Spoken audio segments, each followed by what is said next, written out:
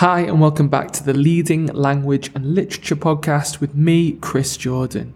In this episode, I'm talking with Kirun. Kirun is the co-founder and co-host of the Brain Tools podcast, a show dedicated to sharing practical brain science for everyday people.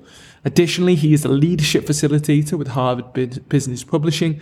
I was actually lucky enough to have Kirun run a workshop for teachers at my school recently, and after looking up his podcast, I realized it was rare to have someone with so much actionable insight on neuroscience also be well versed on students and school.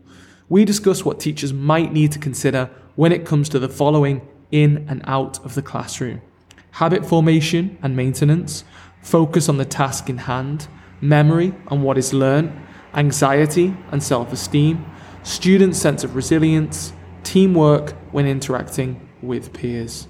Thanks again to Kirun, who not only offers consistently excellent and concise insights here, but also via his regular podcast that you will find linked to in the show notes below.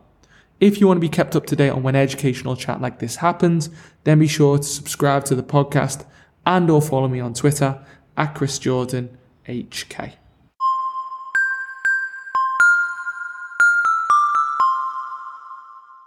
Here we go. All right, Kirun. So what do teachers need to be aware of? I suppose it would be at the beginning of the year or the beginning of a term when they're trying to put new practices into place around habits.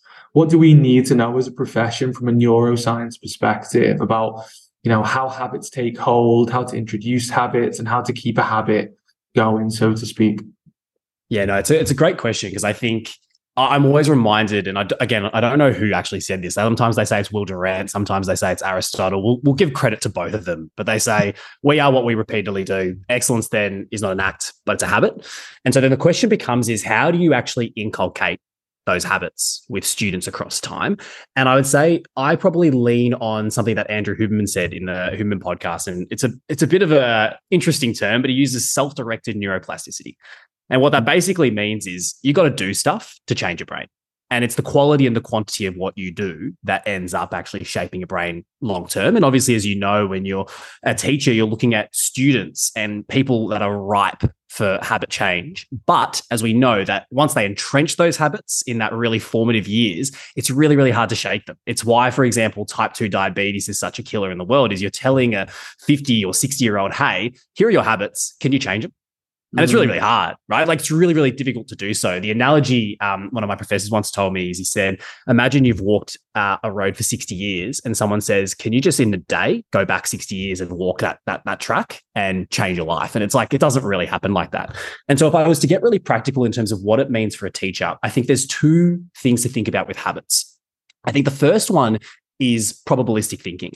Is in reality, if we're trying to think about changing a student's habits, which is the end goal, whether that be to ATL skills, it'd be some form of content mastery. The question you've got to ask yourself is, what's going to increase the likelihood or the probability of actually changing that habit, of building that, either breaking the existing bad habits or building them? And I think the moment a teacher starts to think in terms of what's going to turn the needle or move the dial probabilistically, it starts to really look at the core of habits, which is sample size. It's like a habit. If you do a habit, one time a day for 365 days, the whole thing is you end up 37 times better. So I think that's the first thing, is like, what is actually going to increase the probability? So not thinking about it as like a 1 or a 0, a binary discrete thing. It's how do I nudge the probability odds, to quote Hunger Games. So I think that'd be the first part of the puzzle for teachers, is to start thinking like that.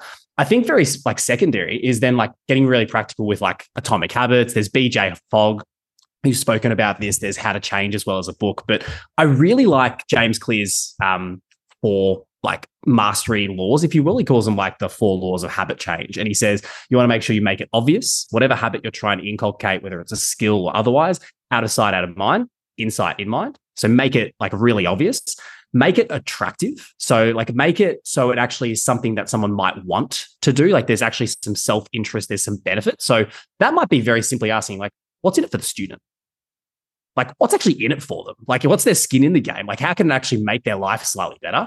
I think the third part of it is, you want to make sure you make it like easy to do. So, people will take the path of least resistance. And as you know, being a teacher in a classroom, if you make anything hard for students, path of least resistance is not to do anything at all. So how can you make it as easy as possible? And I think I want to differentiate between two things there, which is something is not necessarily easy in a practical sense, but it feels easy.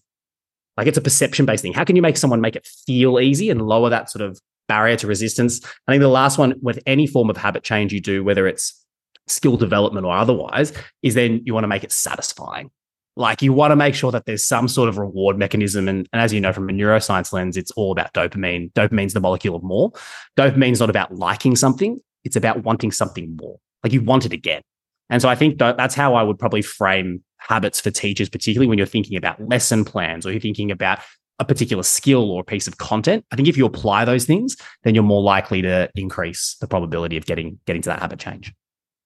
That the ATL thing is interesting. Actually, we've had discussions as a school about, because the ATL, for anyone who doesn't know, the ATL, I think its approaches to learning, like framework is, I think it's 150, it might be more actually, 180 different little skills. Some of them are quite domain specific, like science specific or English specific, but some of them are what you would loosely call soft skills, like recall information, or I can't remember the exact title, but it's like process something and recall information. And that kind of lends itself quite nicely to retrieval practice, which is something that as a profession, I think has exploded in the last 10 years. But what really resonated with me then that you said is like the idea of like, well, why are we doing it? Like understanding why you're doing it, because I think particularly with students, they get told what to do day in, day out. And for the most part, they follow instructions, because they respect the authority of the teacher and they don't want to be the odd one out. But seldom can I say that they appreciate or understand why they're doing something. And when it's something as abstract as retrieval practice, that is something which really, I don't know, requires, I suppose, a specific explanation as to why we're doing this in the long term so that they can appreciate it. When you say like make it obvious, and I do love the book Atomic Habits, I think James Clear, like that, it is a fantastic kind of framework. When you say like make it obvious, is that just from like a teacher's point of view, explicitly explaining what the thing is to students in the first lesson of a term or something like that? Or does obvious mean something different to you? I think you're right. I think it means probably a few things. And the first part is exactly what you've spoken to, which is I think it's explicit. That's right. Like, which is we're speaking about the explicit teaching of skills a lot, as you know, in education circles. And everyone knows that, but it's hard, right? Like it's hard when you've got a whole syllabus to get through and you need to get through content. How do you remind yourself that long-term, explicitly teaching these skills is probably going to increase the probability of acquiring the information and knowledge. But there's a little bit of let's call it the valley of doom or disappointment, right? Like you're not going to see that for 2 or 3 months or even 4 months. So I think that is the explicit nature. I think the second one, and I remember actually supervising a lesson in a school, and I was just sort of seeing what was going on. And I loved what this teacher did, and I stole it, is when they were talking about like a skill at the start of a lesson, they would actually, for 2 minutes, just ask the students to write down why they actually think the skill is important. That's literally what they'd say. Like, it's very, very simple. Like, why is the skill important? What's in it for you? Like, long term, what can you see this? And like, they normally do a bracket short, medium, and long term, like benefit, relevant to your studies and beyond.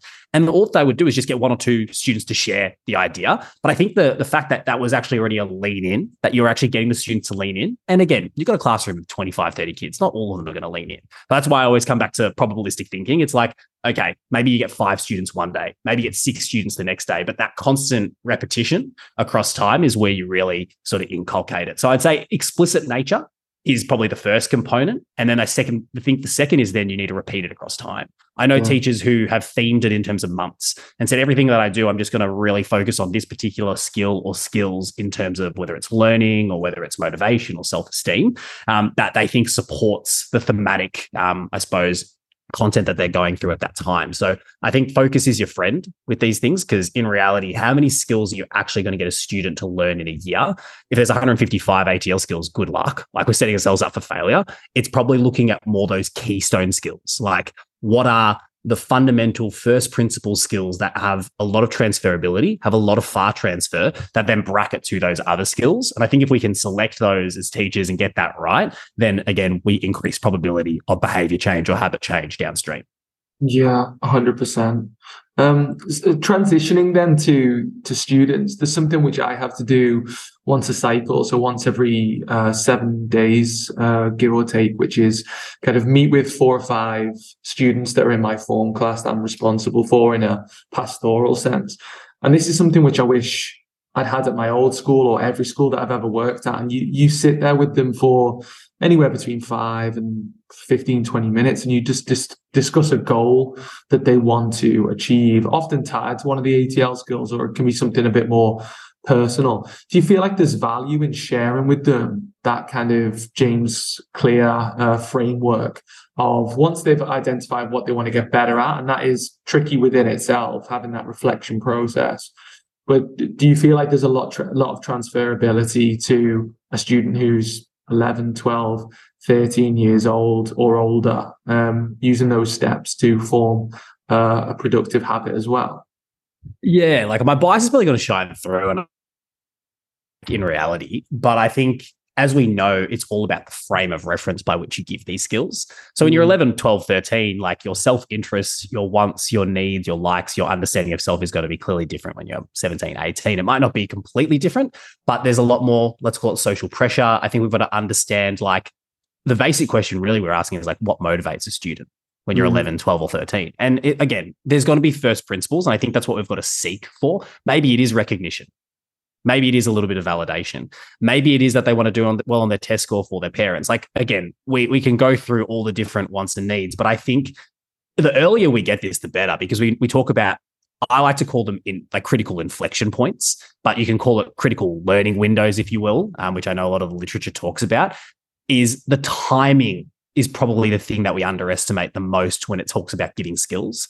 And ideally, there's a Goldilocks zone, but I don't think that means that you can't nudge students in the right direction. Like introducing a skill maybe when they're 11 and revisiting it when they're 13, you don't really know when the penny drops moment's going to take place. And that's the hard part about teaching that I'm sure resonates for all. It's like, you're doing the right thing. Like, you're trying to create those moments, but unfortunately, you are not the judge, jury, and executioner of when that moment arrives for a student. So all you can do is focus on the lead indicators. It's the quality and quantity of how you teach. It's the quality and quantity of the skills that you give. It's aligning it with the research. And I think doing that then, as I'm probably going to become boring to everyone right now, increases the chances and probability of it taking place. Maybe it started off at 4 out of 10, right? So you have to roll the dice 10 times, but maybe it gets to 5 or 6, but that across a year or 2 years or 3 years, like, you can't underestimate that the power of those small incremental gains. And, Carl Weick, the social psychologist, talks about small wins a lot, gathering that momentum. And I think that's so important for kids, is to experience what it's like to have a small win.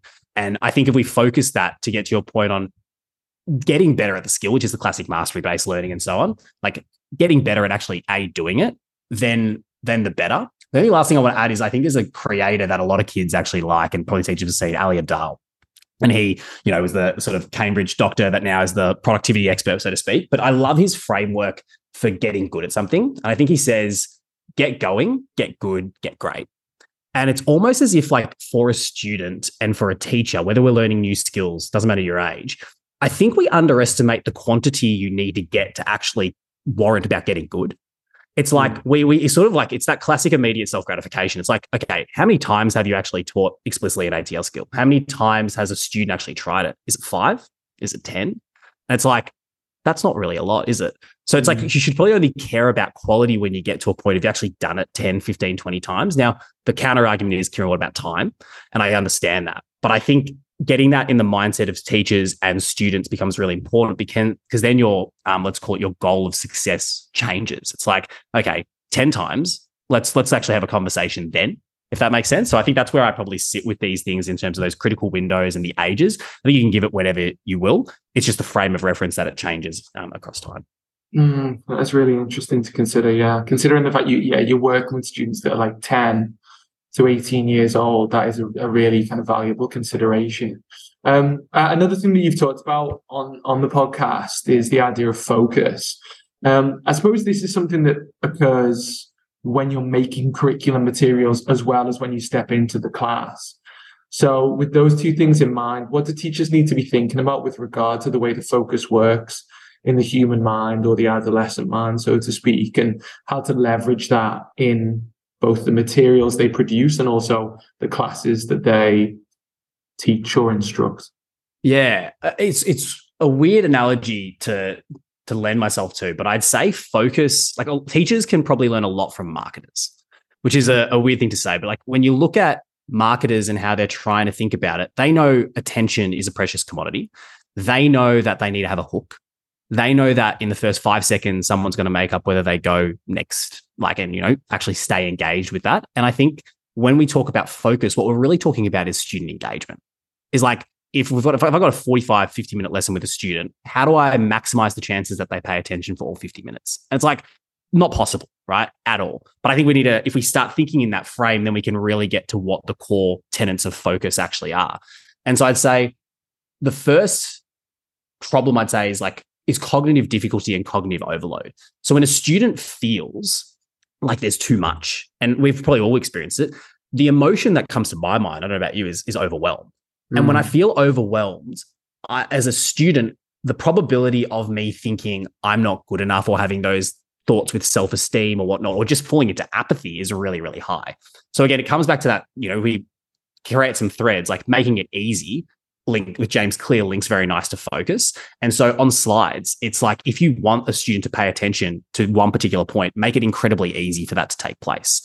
If you only want 2 skills or 3 skills to be the thing that you want to get through, or the 3 pieces of content, make that the focus. And I think that sort of Pareto principle is really important. It's like focus on the 20% and then the 80% will take care of itself downstream.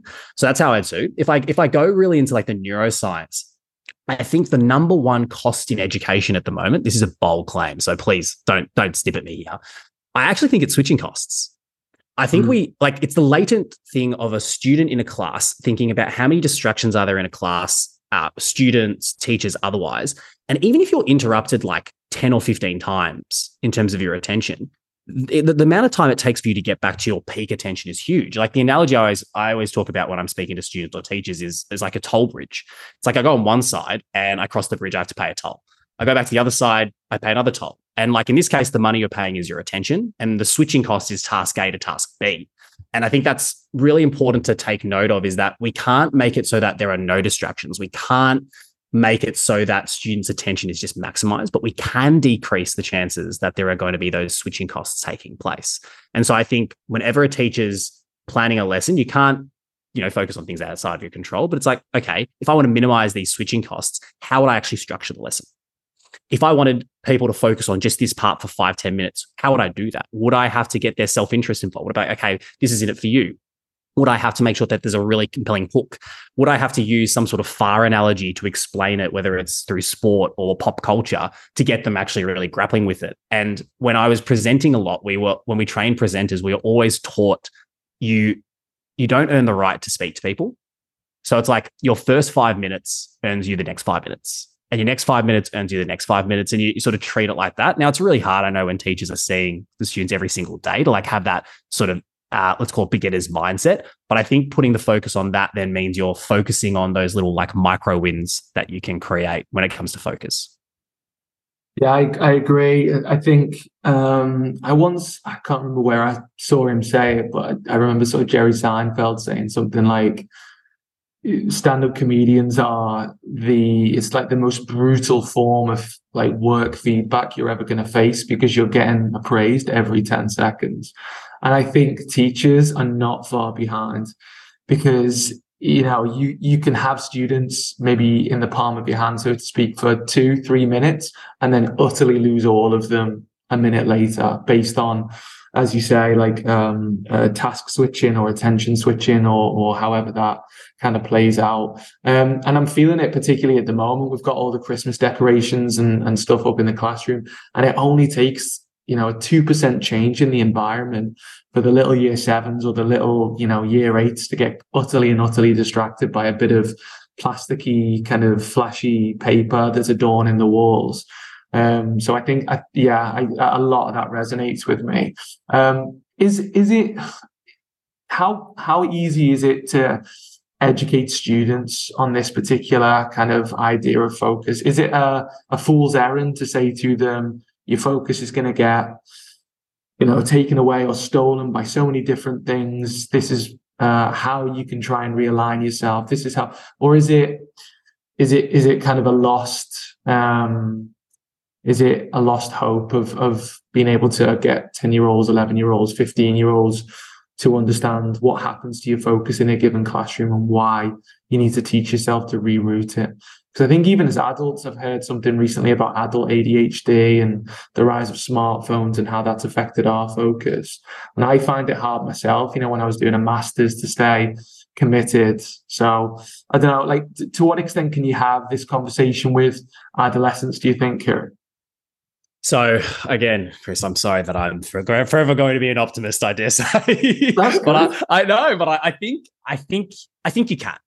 But again, is it a fool's errand? It can definitely feel like it, because I mean, like, if we talk about, we never really consider the costs of technology in reality, right? Like, it's, I know there's a guy called Mark Andreessen, and he recently wrote something called the Techno Optimist, like manifesto, some sort of word like that. And it's really, really compelling. And it's basically saying that the way we're going to solve all the problems moving forward in the future is through new technology. And then you can take Steve Hawking's argument, which is like, the problems of old technology are being solved by new technology, and vice versa.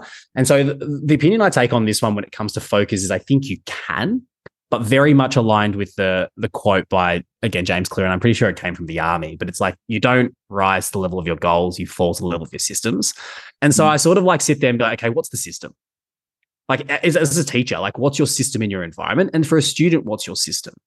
And I think as we speak about it, it's like, the only way you're going to persuade a student is taking a longer time horizon, which is hard because, we want to try and change behavior straight away. But like, say we try and change a student's behavior across a year when it comes to focus, it's probably push and pull. It's like the more subconscious, subliminal things in their environment that you can do, whether it's removing things, as you said, from the classroom, or it's then adding things and thinking about pull and interest and curiosity, because you've got that push and pull tension that you always have.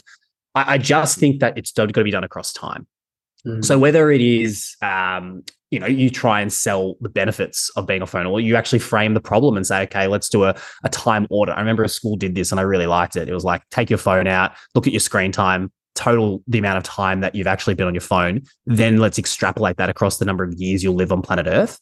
And for a lot of these students, they saw that they were going to spend 25 years of their life on their phone. And again, it's hard because 1 month to a student is probably 1 year to like a 25-year-old, and then with changes across time, like, we have that perception. But like, those are little moments that you can have those realizations. And I'm always reminded about Socrates' quote, and he says, the unexamined life is a life not worth living.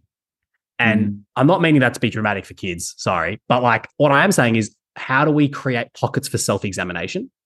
How do we create pockets for that self-reflection? Because we both know this. Like, I sometimes get on my phone, right? And I've like, look at my screen time, it's like 7 hours. I'm like, I have no idea how this happened.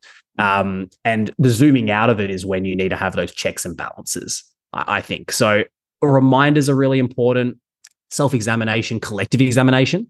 One other tool I just want to give on the point of focus in, say, technology is, I remember then after this, the students would collate all their results, and then the teacher shared the graph, and then shared like how many hours per week and how many hours per year, and then literally put on the board how many years of your life collectively in this classroom was spent on a phone. And it was those types of moments that were useful, not from obviously you're going to be mindful of like the oversell and like say, get off your phone, but it's more hey, just be mindful. It's not saying don't use your phone. It's saying be mindful, I think, of it. So not a fool's errand yet is what I'd say.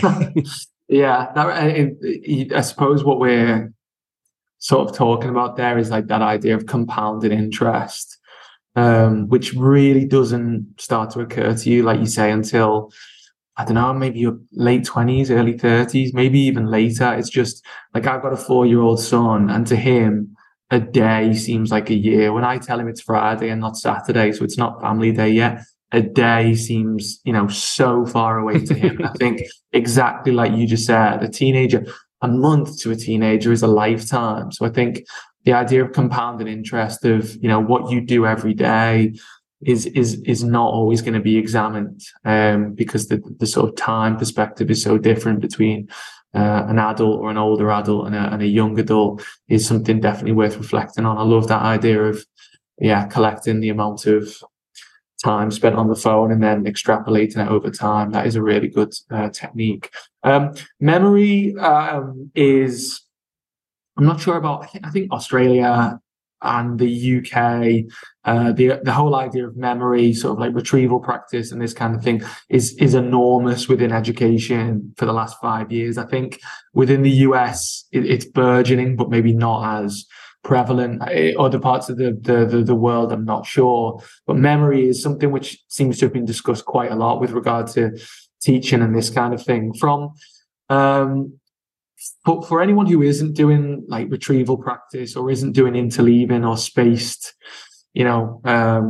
practice or retrieval, whatever you want to call it, what are the most important things that you've come across, Kirun, from like a neuroscience perspective that teachers need to be implementing within the curriculum at large on a macro scale, but also on a day-to-day basis?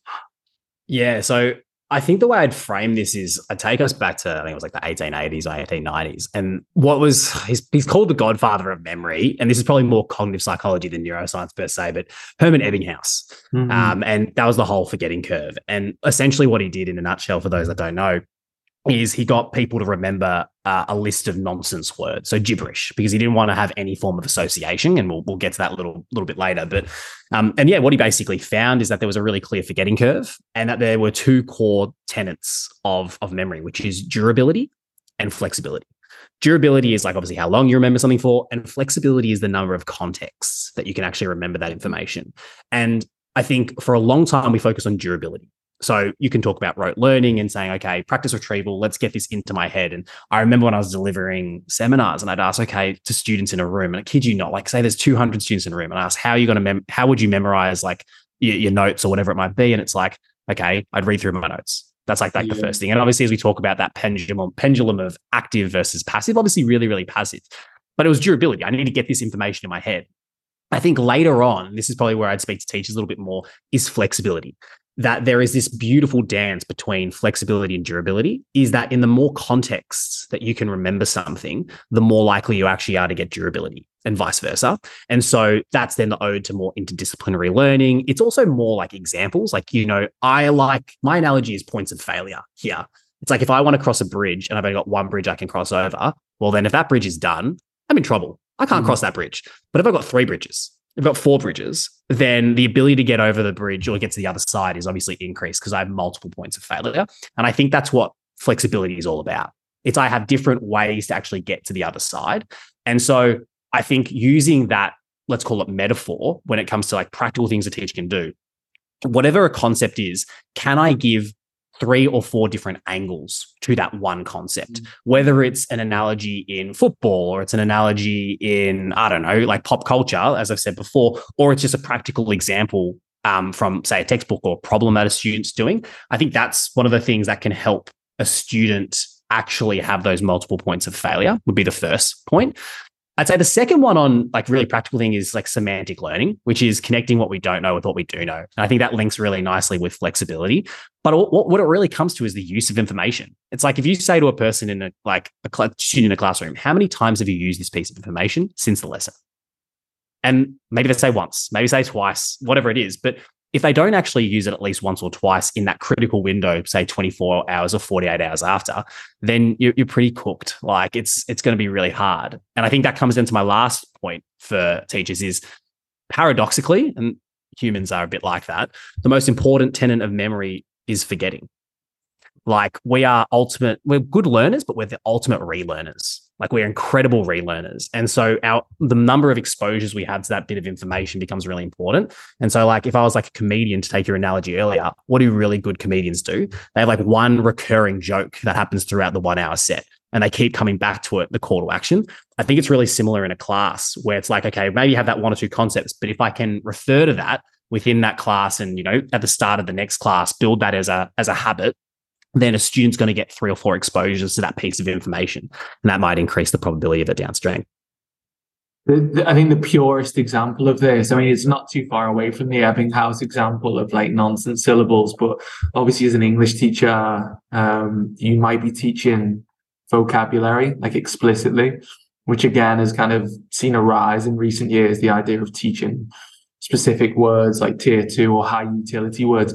And the flexibility thing is so big. Like that resonates with me so strongly in terms of I've had like a year 7 class who they'll learn like an incredible word, like, I don't know, indignantly. And they can tell you the definition, they can use it in a sentence, they can do this, they can do that, they can tell you the adjective form, all this kind of thing. And then when you read it in a sentence, maybe, I don't know, 3 months later, and it's like she, I don't know, indignantly looked at her mom. Not all of them can necessarily recall the meaning because they've been drilled in that way, that rote way of this is the definition, this is the example I always go to, this is the adjective form, this is the noun form, this is this. What does it mean in this sentence? I don't know. It's just that kind of flexibility the first time it happened to me, it almost knocked me out of my tree, and I was like, oh my God, like I've done something wrong. But yeah, it's so important that retrieval practice thing of it's not enough for them just to be able to remember what you taught them. They need to be able to then adapt and sort of apply it, I suppose, to new contexts with or without your help. That's something which I'm still working on now. I think that's really important. And then, so you mentioned before about speaking to students about it with regard to, how would you go about learning or relearning this thing?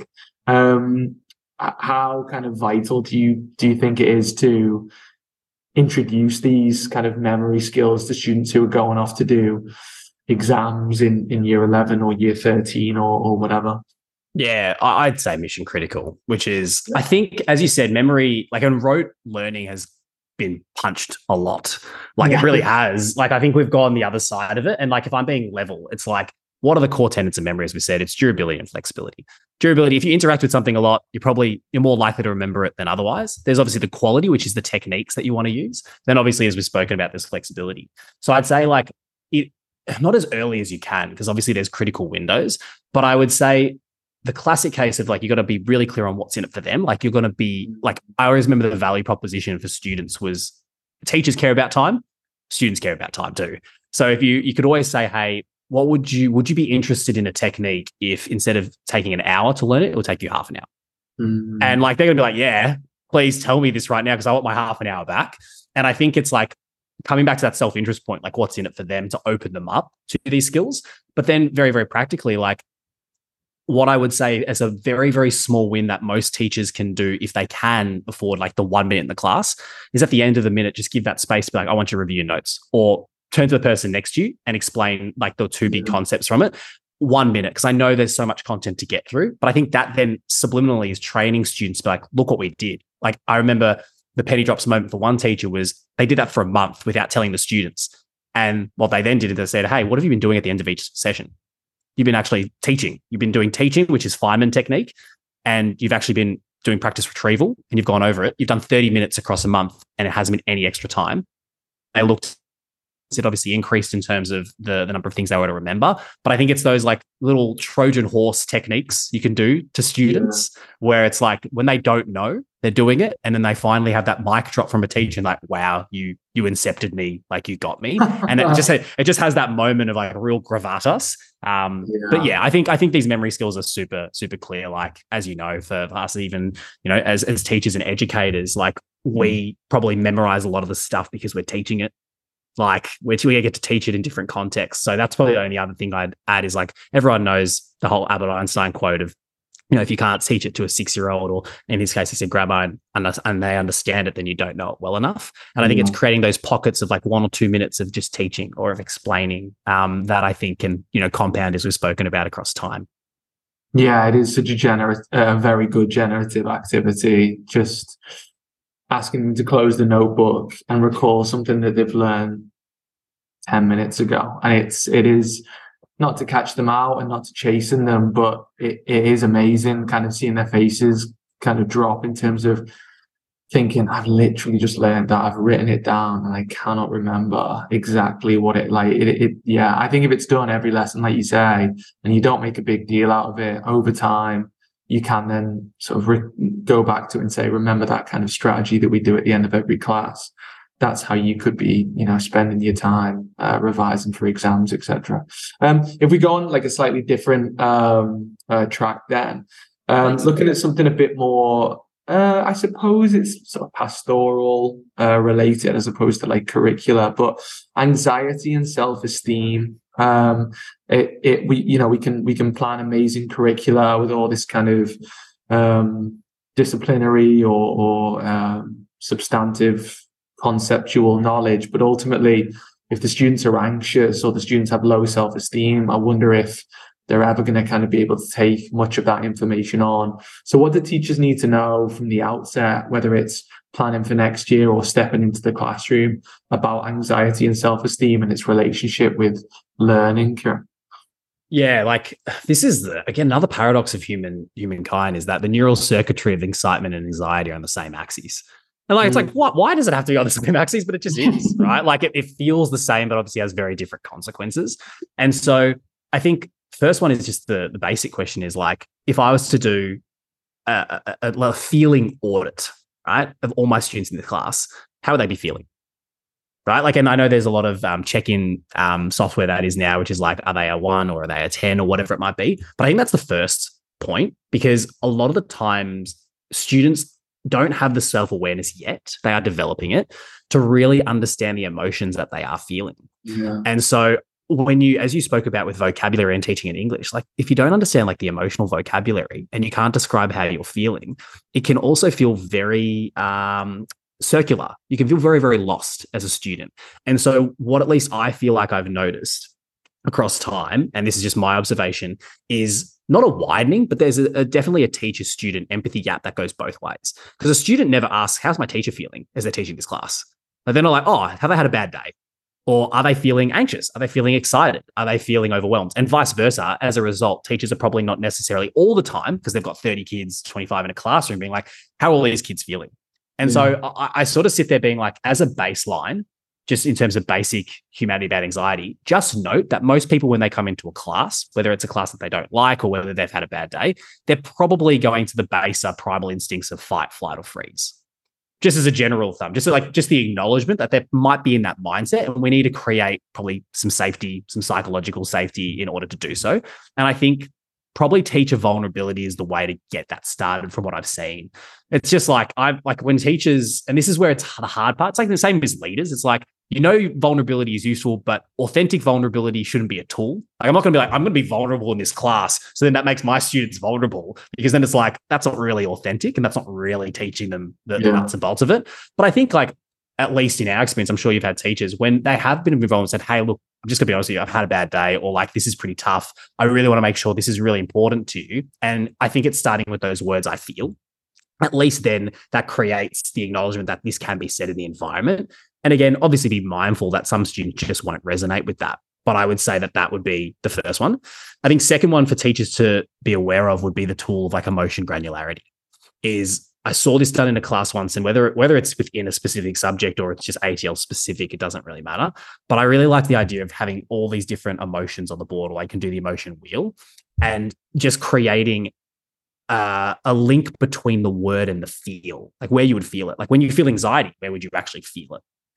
When you feel excitement, how does it actually make you feel? And like creating that, I know this is such a weird analogy, but it's like golf to me, because like with golf, like when you're training for it, they make you exaggerate the action, because what you'll end up doing is like 10% of that actually exaggerated action. And I think that's the case with like emotion granularity, is like get really, really specific, exaggerate the specificity of how you're trying to describe things. And then, when you have those moments where you might be struggling, it might be that you can actually label it. And I think that's then being aware of it for teachers is then probably cognitive reappraisal. And that's a big thing in CBT. And cognitive behavioral therapy. It's basically just getting people to reframe things in terms of their goals or their wants or their needs. It's like, I'm feeling X. I'm feeling X as a result of Y, Y, Z, whatever it might be. And then the reframe is, okay, like, how can I actually use this to propel and move forward? And I think I sort of sit here on this quote. I think it's from a book by Ray Dalio called Principles. And he says, pain plus reflection equals progress. Now, Ray's a lot smarter than me, but I'm going to say, Ray, I think you're missing some components.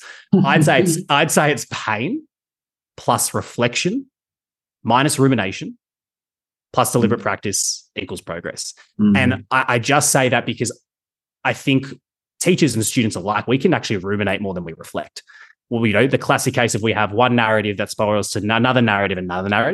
And there's a term I've been speaking about with other leadership facilitators called narrative congruity and narrative alignment. And it's like, if you were to take all the stories that each student or each teacher is telling themselves prior to a class or in a class, do they align?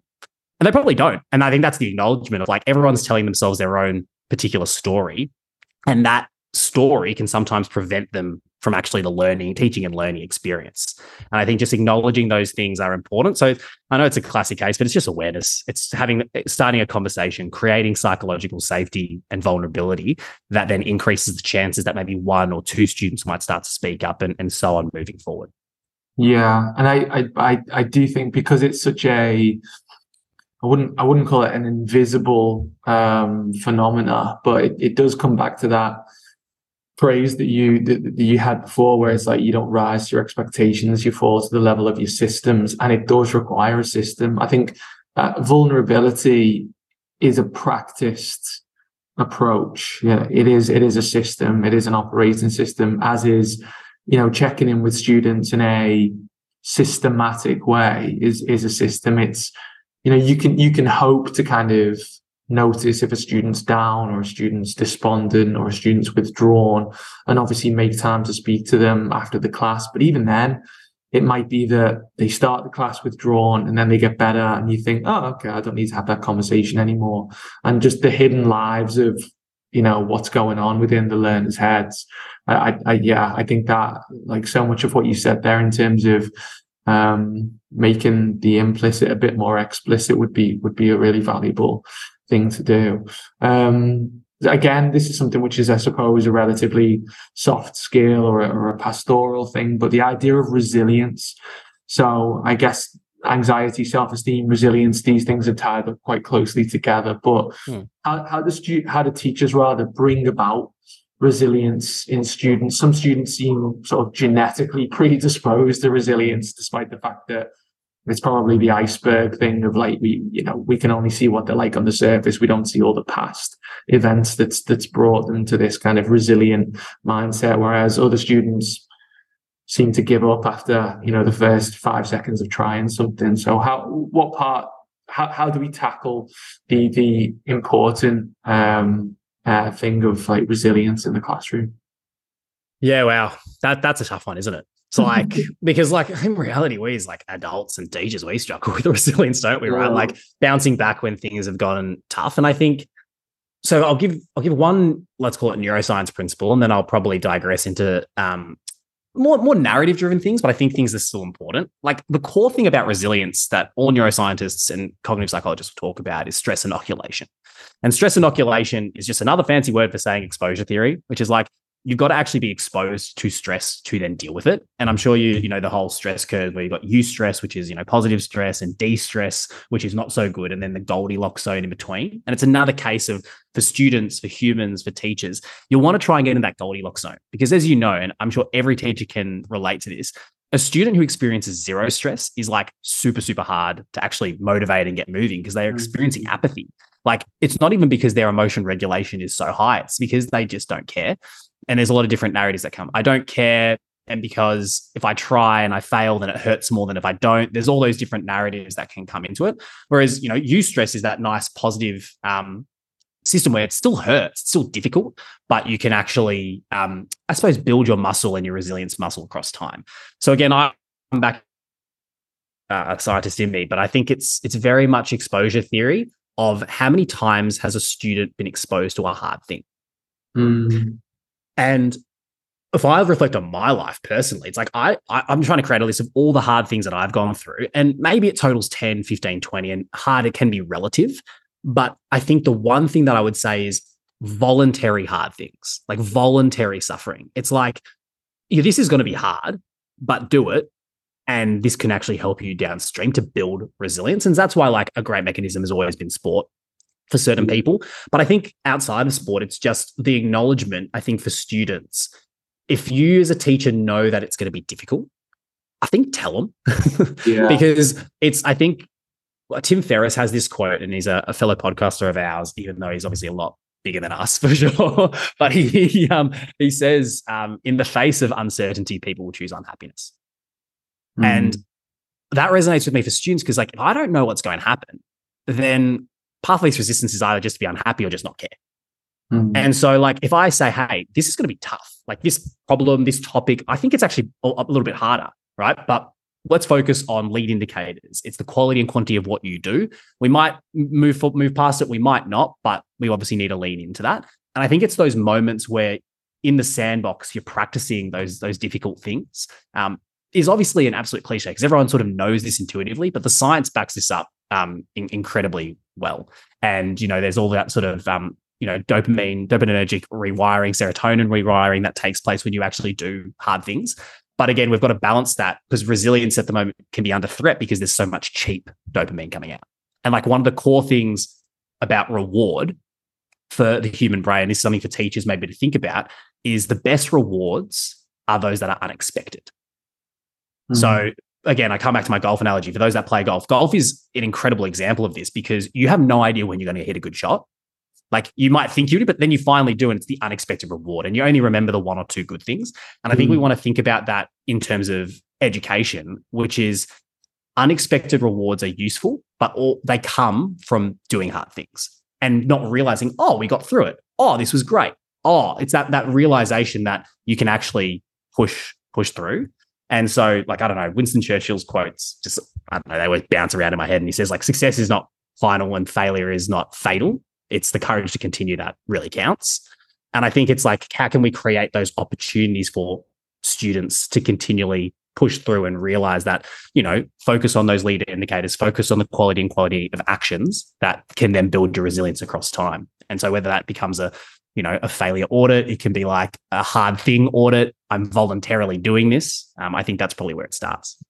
I think I've heard them described as like just desirable difficulties in education circles before, just the idea of that like proximal zone of development, and just pushing them like one step at a time and things like that. I mean, again, like the world of sport is such a good analogy for it because sometimes like my wife like just does not like doing any sort of cardiovascular exercise, hates it.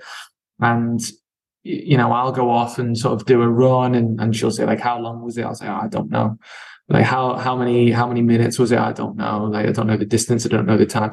And like one day I sort of decided to look at how long it had been. And when I told her how long it was, she was like, that blows my mind. I can't understand how you could run for that long for whatever. Whereas for me, it's obviously like a completely normal, and it wasn't anything major. It was probably like, 10K or something like that. But that is kind of what's going on in the minds of the students, isn't it? Where for some students to write a paragraph is an elephantine task. It's just enormous kind of ask. If you're, particularly if you're sort of writing in a language that is not your native tongue and that kind of thing. So I think, that idea of you sort of introducing an appropriate amount of stress and then reflecting on how you felt before, how you felt during, how you felt after is so valuable. Yeah, I think that's really important. Particularly, I don't know if you'd agree, Karen, but I do feel like the world that we live in now and the world that the kids that I teach have been born into and my own children have been born into, there's so much opportunity for just avoiding stress. There's so much opportunity to, whether it's through what you eat, what you drink, what you look at, what we're living.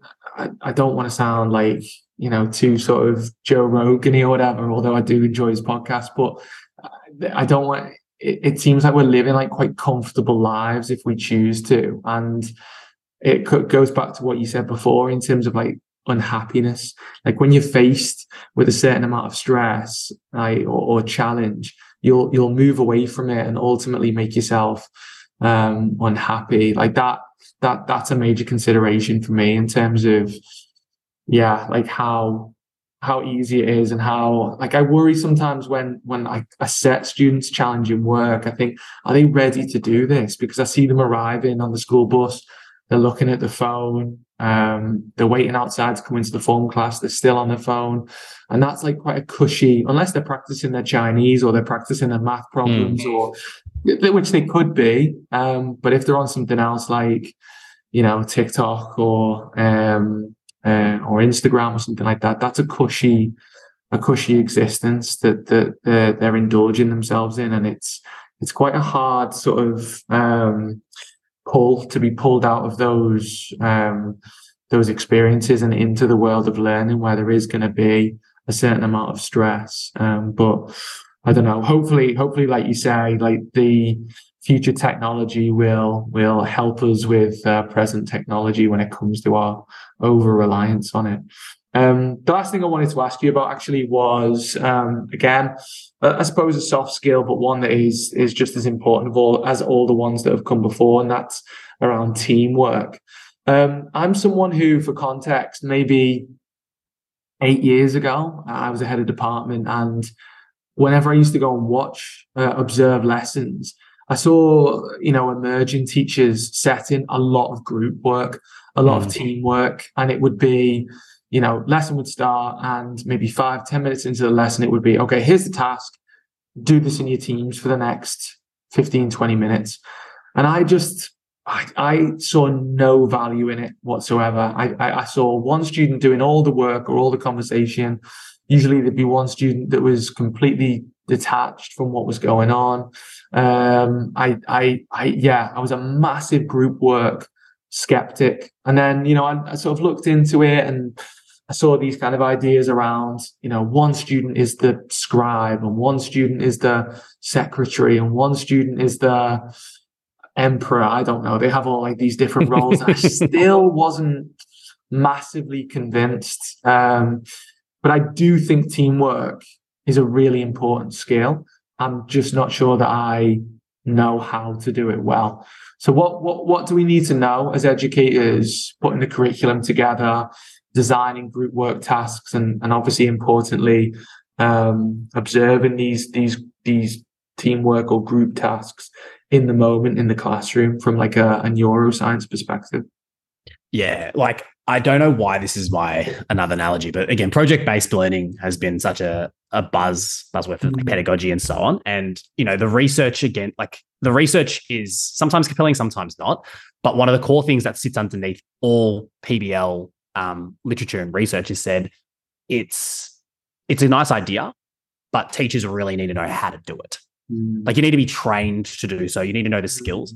I think this is the same analogy when it comes to teamwork with students. Is like it's students go into teams, but the major assumption that's made is that students know how to work in teams. They know how to, and we in the workplace, so I also do like a lot of leadership and management facilitation. Like I wouldn't have a role or a job if we were all great at working in teams. So I sort of sit here thinking like, what are the assumptions that we are making about students in working in teams? And so again, I would approach this from like, you can use the Keystone mental model, or you can use Pareto's principle. Like, what are the 20% of the problems that are causing 80% of those symptoms downstream? And I'd sort of sit there like, there are probably two main assumptions in teamwork, I think, when students do group work. The first assumption is that they will know how to communicate in that team. Exactly to your point. We in board meetings or in teacher discussions or whatever, there's assertion bias that takes place all the time, right? The person who's with the loudest voice will get all their ideas out, but that doesn't mean that they're the best ideas. You might have one or two that are actually sitting back, observing, having much better ideas. So I think that's the first one, is like they know how to communicate well. And I think the second assumption is that they are all aligned on what is actually the outcome and goals of that teamwork. And I did this recently with a pretty large company, and they literally got their goals, what they thought were their goals, and I got everyone to write it down on paper. And there was like about 20 of them in the room. And then we compared them. We spent like literally 2 hours comparing them. Not one aligned. No, like not one aligned. And I think like, I'm not saying that to be like, oh, I know it all and so on, but it's just totally fair. It's like one of my core values is entropy. And it's like the world favors disorder over order because it's more probabilistic as an outcome. And if you've got a group of 4 or 5 students that are sitting there, disorder is everyone knows how to communicate. Everyone knows what the goals are. Everyone knows the values. And it's like, cool, probabilistically, probably not going to happen. And that's okay. But then we actually have the opportunity to think, how do we move that disorder? So the thing I've seen work really well with teamwork in a classroom setting that teachers have done is before they set teamwork, they make it really clear, obviously explicitly what the goal is. And they get everyone to align on that. They then give I suppose, a few minutes for people to align on how they're going to actually approach it. So there's a bit of mixture of agency with some core principles of saying, instead of everyone just talking, first and foremost, I want everyone for 30 seconds to write down their ideas on paper. And then everyone can go around and share those ideas. And then the best idea can win. And I think then third is as we said, I think the core, let's call it values of the discussion. I know that when people have done long-term teams, they've made a team contract, which I really, really liked. It was like, here are, if a company or a school has their values, it's like, we as a group, here are our values, here are our working styles, here's the way that we're going to communicate for longer term projects, obviously. And then they would all sign it at the bottom. They get some actually agreements to it. And I think it's those little things that, align with Louis Pasteur's quote, which is an ounce of prevention is worth a pound of cure. And I think it's before starting the group work, it's thinking what could go wrong? What does bad look like? And let's avoid that at all possible by looking at the 1 or 2 or 3 big bad reasons why teamwork wouldn't work. Solve those, and then maybe downstream the teamwork and the team bonding activities and the group work will be a lot more impactful and useful for the students. I think this is where that ATL framework comes into play as well. I think that there is an explicit one about working collaboratively with others. And funnily enough, we just finished the Horizons week, where the kids are out going, doing extracurricular activities. And I went to a sort of film production place by a really amazing provider. I didn't really have to do much except observe. And it was fascinating to see 2 groups put together completely at random. They could have chosen to be with friends if they wanted to, I think, but because they didn't really know each other, they kind of got lumped in together. And it was literally what you're talking about now. The guys at this film production place did exactly what you just said. They set out the goal. They asked them to reflect on, what issues are you going to run into, and it was. These weren't sort of older students. They were sort of, year 9, year 10, so roughly about 14 years old, 15 years old.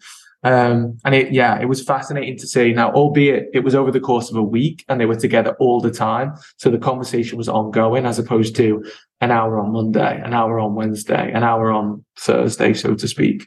But yeah, it speaks to a lot of what you've just said there in terms of making sure everyone's aligned. And what was most surprising to me was that some of the students had such strong ideas about what they wanted to do, what they wanted the film to be, and where they were going to go and what it was going to be about. And when it was discussed amongst the group and they were that's not going to work because of this, this, and this, rather than react in a petulant or stubborn way, it was yeah, fair point. I thought they're taking feedback a lot better than I, as an adult, have taken feedback in the past in terms of a professional setting. So I think that process is, I completely agree with you in terms of that's something that I often skip over. I'll tell them what the goal is, but it's now go out and do your research instead of having that quiet reflection time to think, where are the roadblocks? What are we aligned on? What are we not aligned on? And those different kind of impediments that will prevent or be preventative rather than needing to be remedied by, me probably as a teacher further down the line when they all fall out. So yeah, that's amazing advice. Thank you very much. I love that. Yeah. So, the last thing that remains for me to say, Kirun, is thank you very much for giving up your time today. As I said before we started recording, I came to your podcast a couple of months ago after you did a training for our school or our foundation, and it is a rare podcast in the sense that I can think of, you've mentioned a few of them today, like Tim Ferriss being one of them. I can think of podcasts that kind of dabble with neuroscience, but it's often interleaved with a load of other topics, which, whilst interesting, I'm not I find myself getting sort of 30 minutes into them and thinking, this is not really for me. Whereas every single one of yours, as an educator and as, you know, as a dad and as a human being, I suppose, I take something from them. Particularly the ones where it's like, you know, the 6 top tips or the 4 top tips, they're particularly good when I've only got sort of 30 minutes in the car on my way home. So thank you very much for your time today, and thank you very much for all the kind of content that you're putting out there into the podcast sphere, so to speak. Thanks so much, Chris. It's been an absolute pleasure talking shop and education with you, and look forward to the next one.